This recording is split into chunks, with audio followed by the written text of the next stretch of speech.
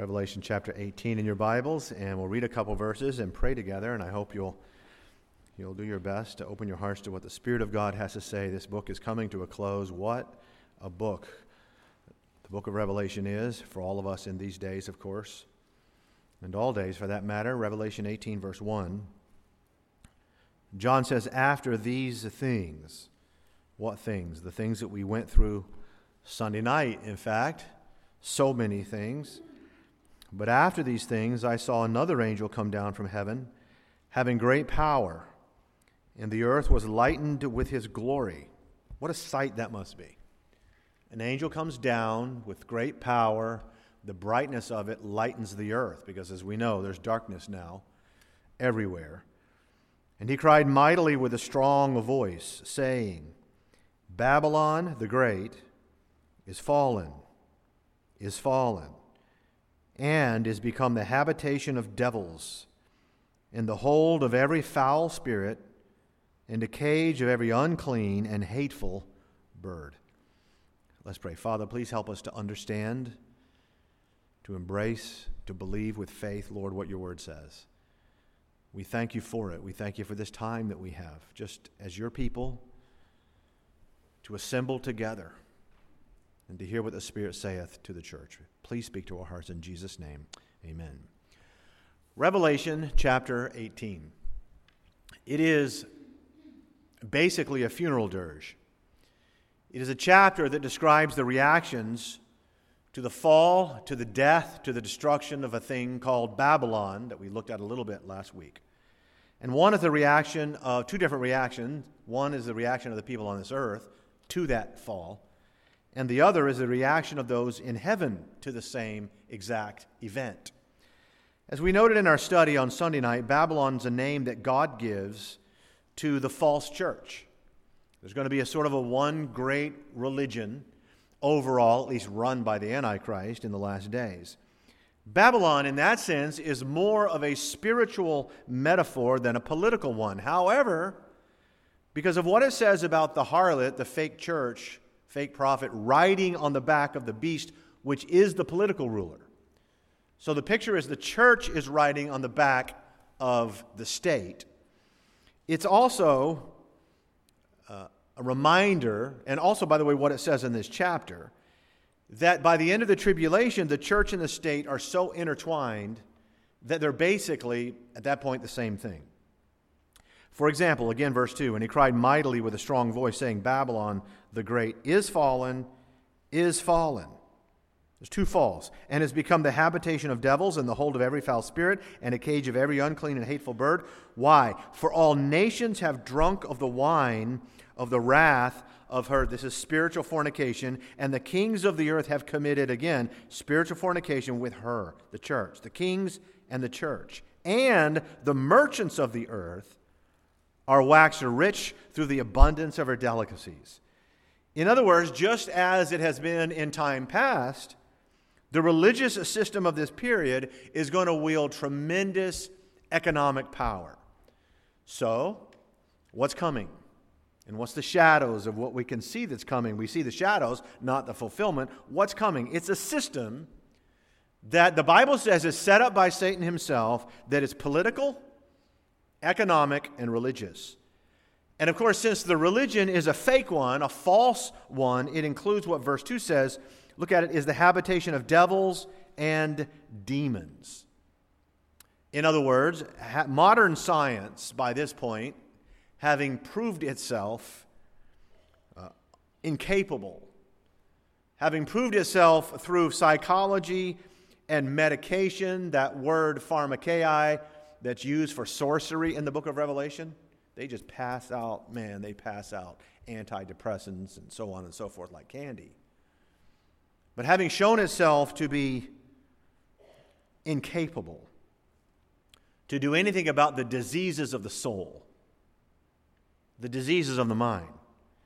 I mean, modern science today, with all of our enlightenment, now they've gone so far backwards they can't even identify male and female. They can't. They refuse to. And it will turn more and more in this book, as they already are, by the way, to the occult world for answers and for cures. You do understand that there's always a link between spiritism, demons, and pantheism and idolatry. Always. I noticed a camp the other day for little kids. They go to learn to bond with nature. Nothing wrong with that. All of nature and the stars testifies that there's a creator and a God. It's beautiful. It's wonderful. Our kids should be in nature, but in this camp, what they do is, in order to get in touch with nature, for example, before they eat in the mess hall, they have to go out and before they feed themselves, they have to feed a tree and give thanks to the tree and to Mother Earth. And that's mild compared to what's coming with this new Babylon. But it's coming that way. Look at verse 9. It says, "And the kings of the earth who have committed fornication and lived deliciously with her shall bewail her and lament for her when they shall see the smoke of her burning, standing afar off for the fear of her torment, saying, Alas, alas, that great city Babylon, that mighty city, for in 1 hour is thy judgment come." Now, folks, here again is where you're going to see something. You're going to see this great dichotomy. There's wailing here, lamenting, sorrow, tears. On this earth, it's sorrow and wailing, but in heaven, you're going to see in a moment, in heaven, there's the exact opposite reaction. And it's kind of shocking, frankly. So what's it say? Look at verse 11. "And the merchants of the earth," okay, those are your billionaires and millionaires and business people.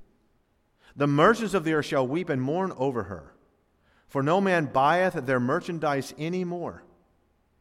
The merchants of gold and silver and precious stones," and it just goes on in verse 12 and 13 and 14, and then verse 15, "The merchants of these things which were made rich by her shall stand afar off for the fear of her torment, weeping and wailing, and saying, Alas, alas, that great city that was clothed in fine linen and purple and scarlet and decked with gold and precious stones and pearls."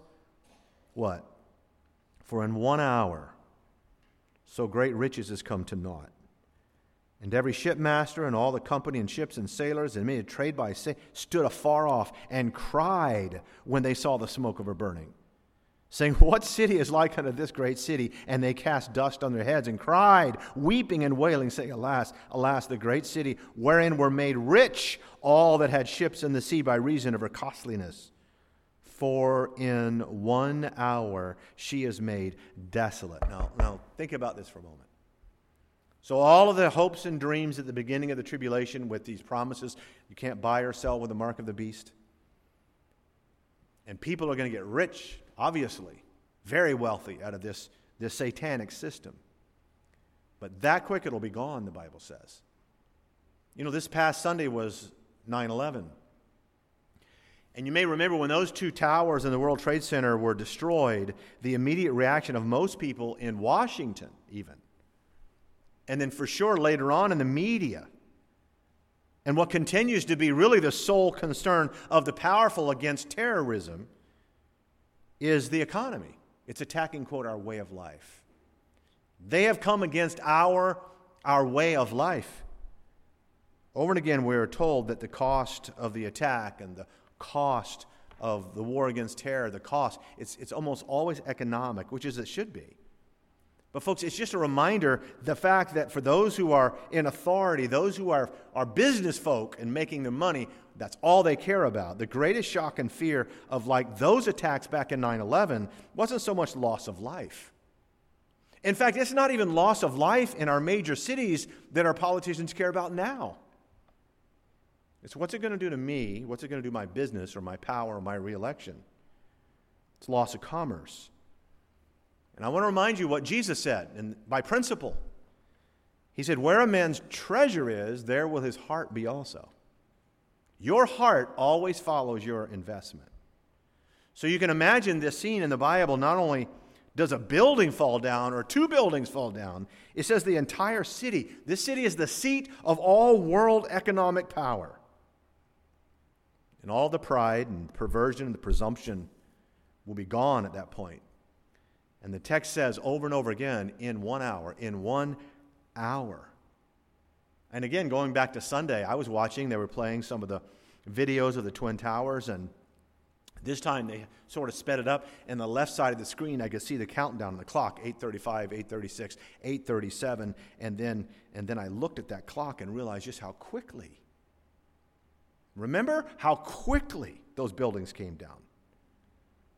And of course that was part of what made that whole day so shocking and surreal. 1 hour they're here, and the next hour they're literally gone.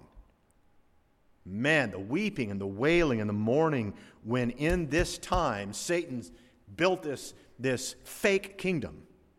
The whole world city and system of hope and prosperity and human achievement destroyed in an hour. The earth mourns. But what happens in heaven? What are angels and saints going to be doing in glory over the very same event? Now, you have to wrap your mind around this. Some people will be offended by it. Look at chapter 18, verse 20. The command is what? Rejoice over her. Now, verse 19, we just read it. They cast dust in their heads, alas, the great city. Verse 20 is, rejoice over her, thou heaven. And ye holy apostles and prophets. Why? For God hath avenged you on her. Chapter 19, verse 1, and after these things I heard a great voice of much people in heaven saying, Alleluia! Praise God! Salvation and glory and honor and power unto the Lord our God, for true and righteous are his judgments. For he hath judged the great whore. Remember, again, this is the harlot, which did corrupt the earth with her fornication and avenged the blood of his servants at her hand. And again they said, what? Hallelujah! And her smoke rose up forever and ever. They're rejoicing, folks. Verse 4, the 24 elders and the 4 beasts fell down and worshipped God that sat on the throne, saying, Amen. Hallelujah. Verse 5, a voice came out of the throne saying, Praise our God, all ye his servants, and that fear him, both small and great. And I heard as it were the voice of a great multitude, and as a voice of many waters, and as a voice of mighty thundering, saying what? Hallelujah. For the Lord God omnipotent reigneth. Now, folks, look, it might be kind of hard, maybe, for us to imagine people in heaven singing hallelujah over the very same event that people on earth are weeping and mourning over. It's important to note that this is people in heaven doing this. No one on earth, it says, is rejoicing. And in part, the reason is, in heaven, you have an eternal and holy perspective. We see things as God sees them. Heaven sees the truth far more than we do. So you know what heaven sees destroyed in 1 hour? Heaven's not rejoicing because businesses fall or people lose their wealth. No, what heaven sees in 1 hour is chapter 18 and verse 5. For her sins have reached unto heaven. Her sins have reached unto heaven, and God hath remembered her iniquities. And then in verse 24 again, in her was found, in Babylon, in this system, the blood of prophets and of saints and of all that were slain upon the earth. All of them. You know, it's interesting. Revelation 19 marks the very first time the word hallelujah is found in the New Testament. Did you know that? First time. Now, in the Old Testament, and especially in the Psalms, the word hallelujah, same thing, is used very often. But in the New Testament, it doesn't appear until the very end of the end. And the reason, in part, is chapter 19, verse 3. And again, they said, hallelujah, and her smoke rose up, here it is, forever and ever. Now, wait a minute, forever? What's he saying? He is saying that this is not just another judgment. This is not just Sodom.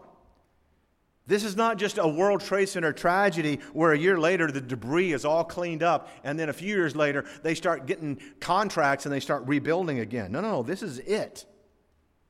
It's forever now. So that this is the last of power and authority and influence being abused by Satan and man. Did you notice what it says about merchandisers in chapter 18 and verse 13? The very last line, it's listing all these things, these products.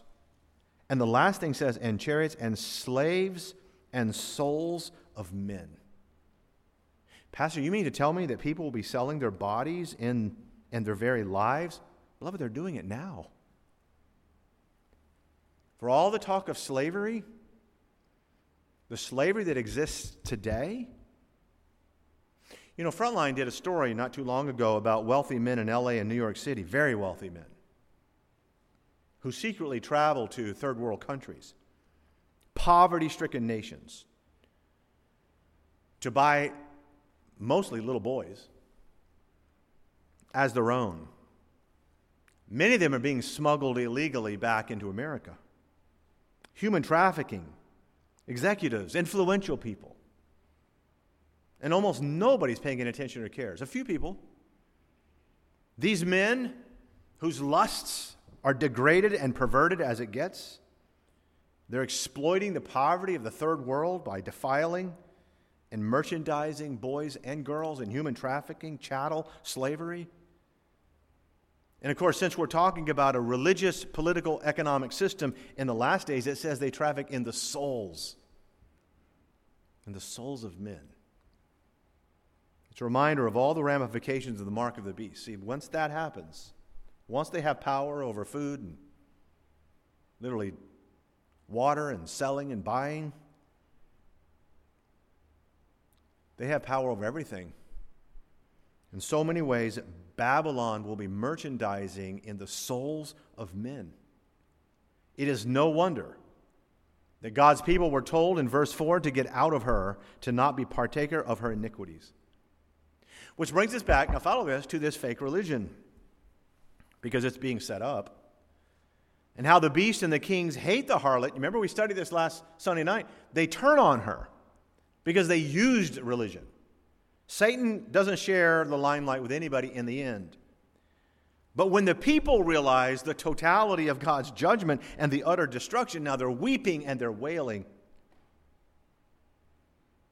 But heaven's rejoicing.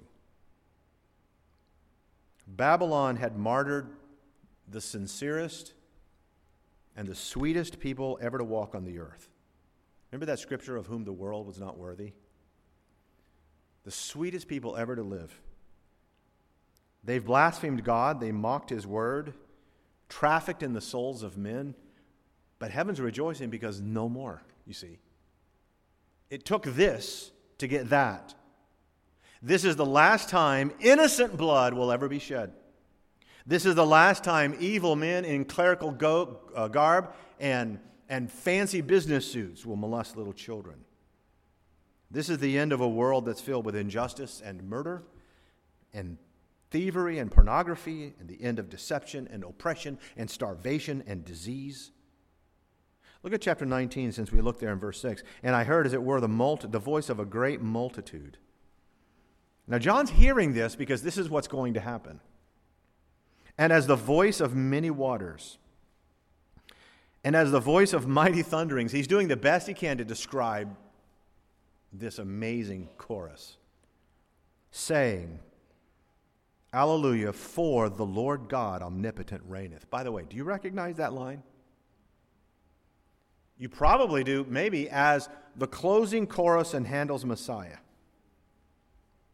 So guess what? This Christmas, 3 months away or so, when you hear some choir in New York or London singing, Hallelujah, hallelujah, hallelujah, for the Lord God. Think about this. The next time while you're listening, ask yourself if the folks who are singing it are thinking about the smoke of Babylon rising from the debris of judgment, because that's where it comes from. The Hallelujah chorus really comes from this moment. The people on earth are grieving, the people in heaven are gladdened, and it's because it is done. And of course, the main reason we will be glad, the Bible says, is that finally now that the false prophet, the false church, the harlot is gone, now, finally, it is time for the bride. Yes, there is a war, and it's called Armageddon. But the war is what will introduce and allow for the wedding.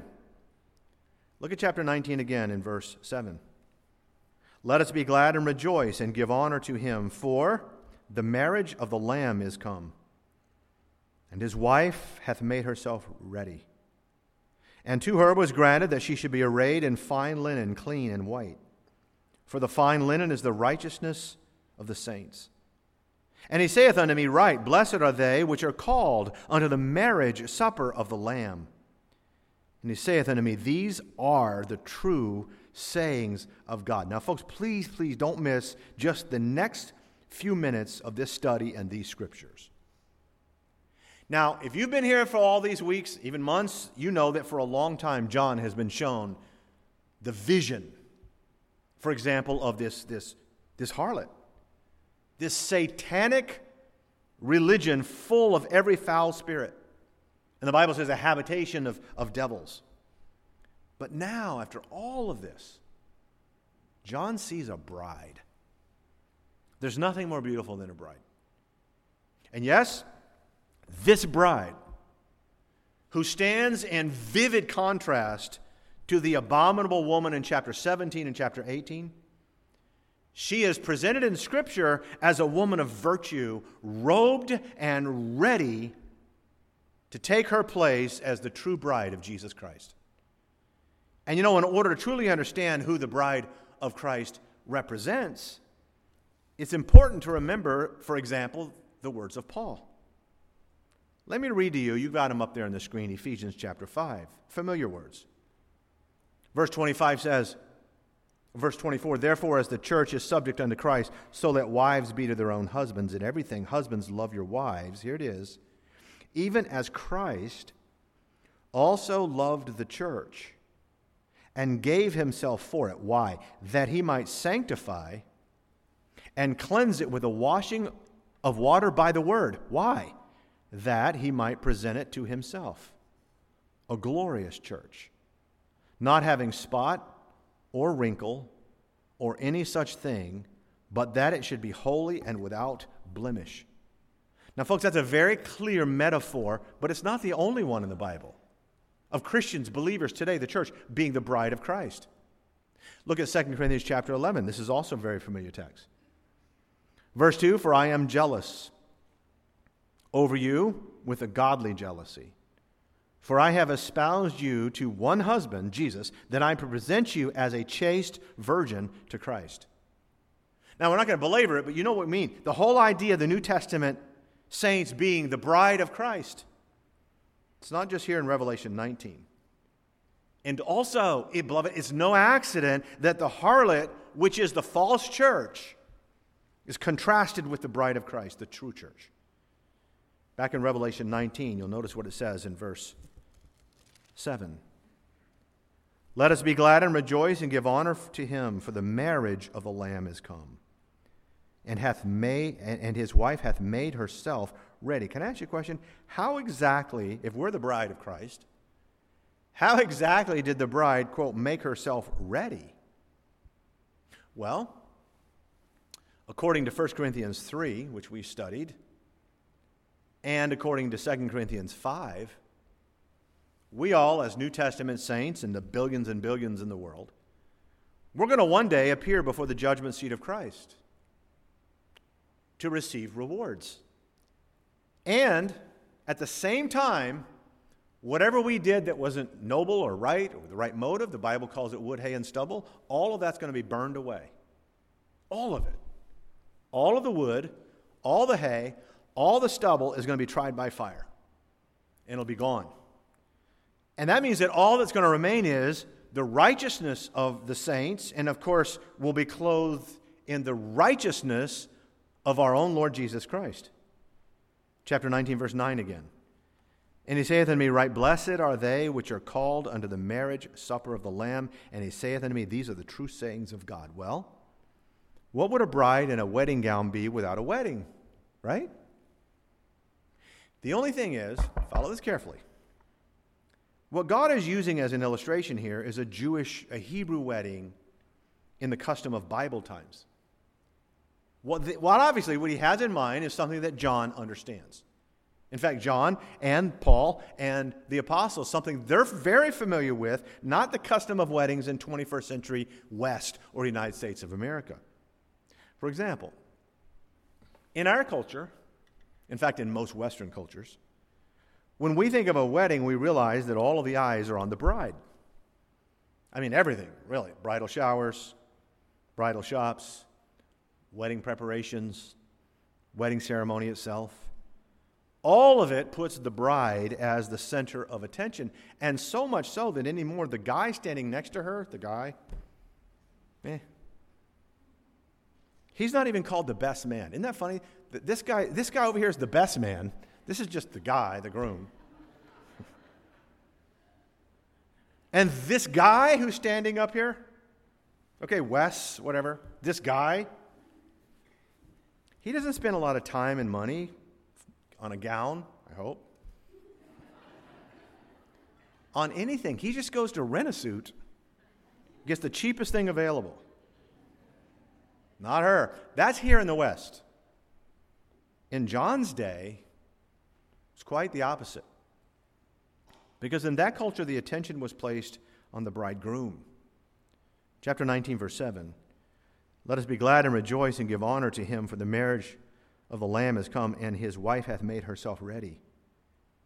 It'll be very, very helpful, I think, here for us to understand the kind of wedding Paul, John, and our Lord Jesus always had in mind when they use it as an illustration. It really explains the parable of the virgins, if you've read that in the Gospels, and you're like, well, I don't get what it means.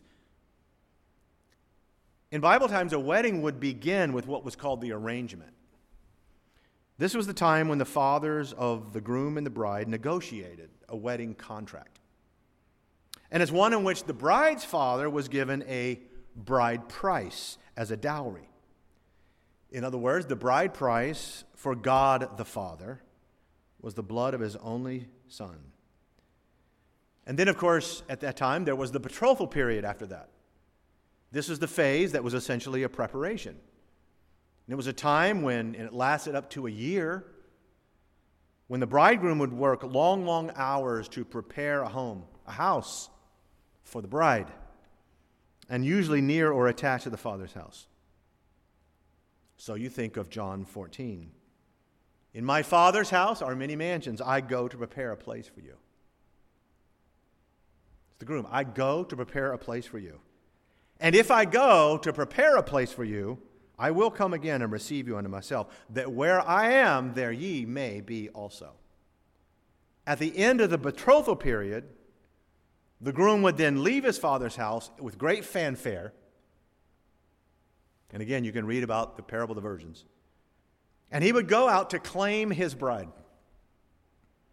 He would have this big processional whereby he would get her, take her home, their new home, and then the ketubah, the wedding document, was signed. And on the next day, the marriage feast would begin. This was the time when everybody celebrated on their behalf of the bride and the groom. It was really the honeymoon, and that lasted up to a week, depending upon how wealthy the father was. Well, again, John chapter 14, the groom has gone to prepare us a place. And then the rapture in chapter 4 of this book, he takes his bride, he takes the church home. And then the judgment seat of Christ, perfection. The bride is proven pure and clothed in righteousness. And then the marriage supper, which essentially it begins, but in some ways it actually lasts for 1,000 years because this father is very, very wealthy. And then shall we ever be with the Lord. Verse 9, it says, And he saith unto me, Right blessed are they which are called unto the marriage supper of the Lamb. And he saith unto me, These are the true sayings of God. And I fell at his feet to worship him. That means the angel. And he said unto me, See thou do it not. I am thy fellow servant and of thy brethren that have the testimony of Jesus. Worship God, for the testimony of Jesus is the spirit of prophecy. In other words, John is overwhelmed. Why? He's overwhelmed, so much so, this is a mistake for him to fall down. To fall on his knees before an angel. But he's just in awe.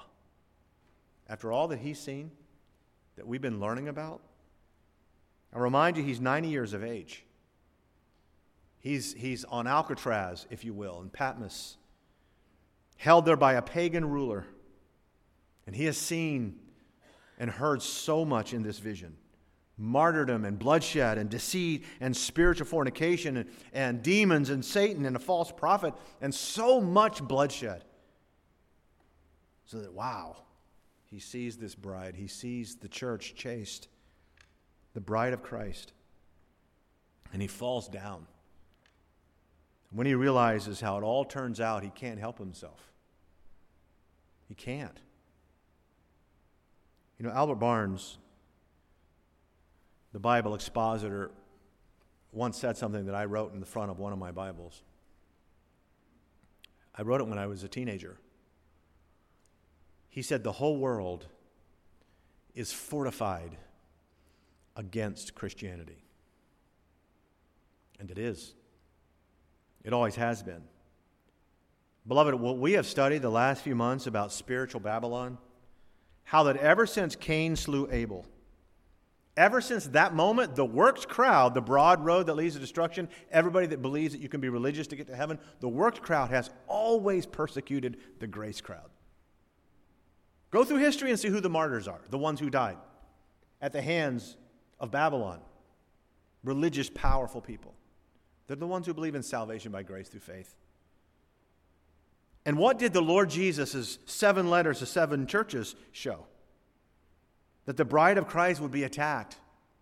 Remember the 7 letters? The church at Laodicea, the church, they would be attacked within and without. That the church, the bride, would suffer persecution, martyrdom, false teachers, divisions, schisms. All of that was in John's day, and it certainly has continued all the way until today. And you know, sometimes you might wonder, what, this is the bride of Christ? I mean, churches I know about have church splits. It's like the one Baptist guy, he got stranded on an island all by himself, cast away by himself. Finally, he got rescued. Coast Guard noticed he built 3 huts. They said, why? He said, well, the first one I built is my house. What's the second one? He said, the second one, that's my church. They said, what's the third one? He said, well, that's a church I used to go to. There's a Baptist for you, right? But you see, what John realizes is that local New Testament churches and New Testament believers, with all the flaws and the outside attacks and the enemies, including Satan, still, at the end of the age, loved by the groom and purified and perfected by the Father. That's why the Bible says he is not ashamed to call them brethren. Aren't you glad? He's not ashamed.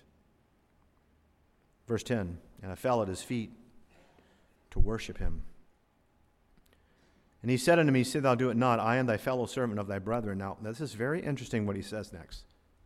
That have the testimony of Jesus. Worship God, for the testimony of Jesus is a spirit of prophecy. I want you to hear this. This unique reference to Christ as simply Jesus. Do you know that's one of the most unusual texts in all the New Testament regarding the Lord Jesus Christ? And the fact that it is unusual ought to remind us that after the resurrection, read the Gospels, I promise you you'll see that, only the enemies of Christ flippantly called him Jesus. Remember the Lord Jesus in John 13:13 said, ye call me Master and Lord, and yeah, and well, you say that I am. When he's called Jesus, just Jesus in the Gospels, it's because his humanity is in view, which is precisely what's happening here with this angel. What he says in verse 10, the testimony of Jesus, worship God. In other words, the Son of God, follow this, in his humanity is the spirit and the sum and the substance of all the prophecies of this book. This really is the Son of Man as the Son of God. All of this whole book points to him. So that the very purpose of prophecy is not just to give us a glimpse in the future and to satisfy our curiosity at all. This is to bear witness to the Lord Jesus. He is the central figure of all Scripture and all history. John calls this book in chapter 1 the revelation of Jesus Christ. So yeah, it is, if you think about it, it's startling to see the angel address Christ with just the word Jesus. But there's a reason. And if you ever do it, there ought to be a reason as well.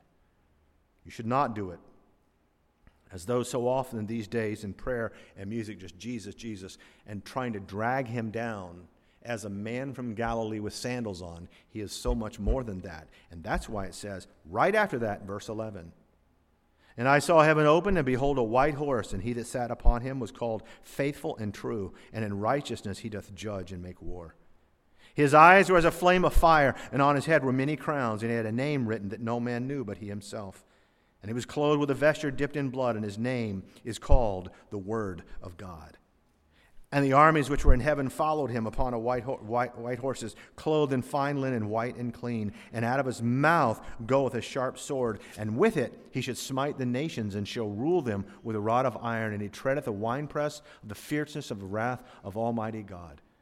And he hath on his vesture and on his thigh a name written, King of Kings and Lord of Lords." Wow. This is not the Jesus of modern-day pluralistic, humanistic, touchy-feely society. This is the Jesus of Philippians 2:10, which says, "At the name of Jesus, every knee shall bow, and every tongue shall confess that he is Lord." And he has come now, in chapter 19, to settle accounts with the godless crowd that's been running this earth for thousands of years. This is God's reckoning with the beast and the false prophet, and Satan the dragon and all of his followers. And as we're going to see in our studies ahead, once the Lord appears on the scene, guess what? It is over. We're going to have a battle. It's going to be like Lord of the Rings at the very end. When the return of the king comes, we're all going to sword. No, we're not pulling any swords out. Jesus just opens his mouth. It doesn't last any longer than for the word to come out of the Savior's mouth. For the Lord God omnipotent reigneth. You know, in 47 BC, a Roman army under Julius Caesar defeated the forces of King Pharsis. You may remember after that victory, Caesar returned back to Rome, and he gave his famous announcement, Veni, Vidi, Vici. I came, I saw, I conquered. Well, beloved, one day, as it says in verse 9, these are the true sayings of God. The cry is basically going to be, Jesus came, we saw, and he conquered. And we will sing hallelujah. Hallelujah, praise be to God. Not because we delight necessarily in the judgment of sinners, but rather because we recognize that God is just and righteous and good, and vengeance belongs to him and not to us. For the Lord God, omnipotent, reigneth. And God's people said, amen. Father, we are thankful for your word. And we are thankful, Father, that by your grace, your mercy, not only did you give us the book of Genesis, where it all began in a garden, but you also gave us the book of Revelation, where it will end ultimately in a garden. Thank you for showing us what things shall be hereafter. And in showing us, Father, please increase our faith, but also at the same time increase our understanding and our reverence for the holiness, the righteousness of our Lord and Savior. And then our courage to go out in this world, as so many before us, to be faithful. Be thou faithful unto death, Jesus said to us. We thank you for your word tonight in Jesus' precious name. Amen and amen. On behalf of everyone at Beacon Baptist Church, we thank you for joining us today. Our prayer is that your heart and life has been impacted through the biblical truths of this message. If you have questions or would like more information, please contact us through our website at beaconbaptistchurch.org. That's beaconbaptistchurch.org. May the Lord bless you.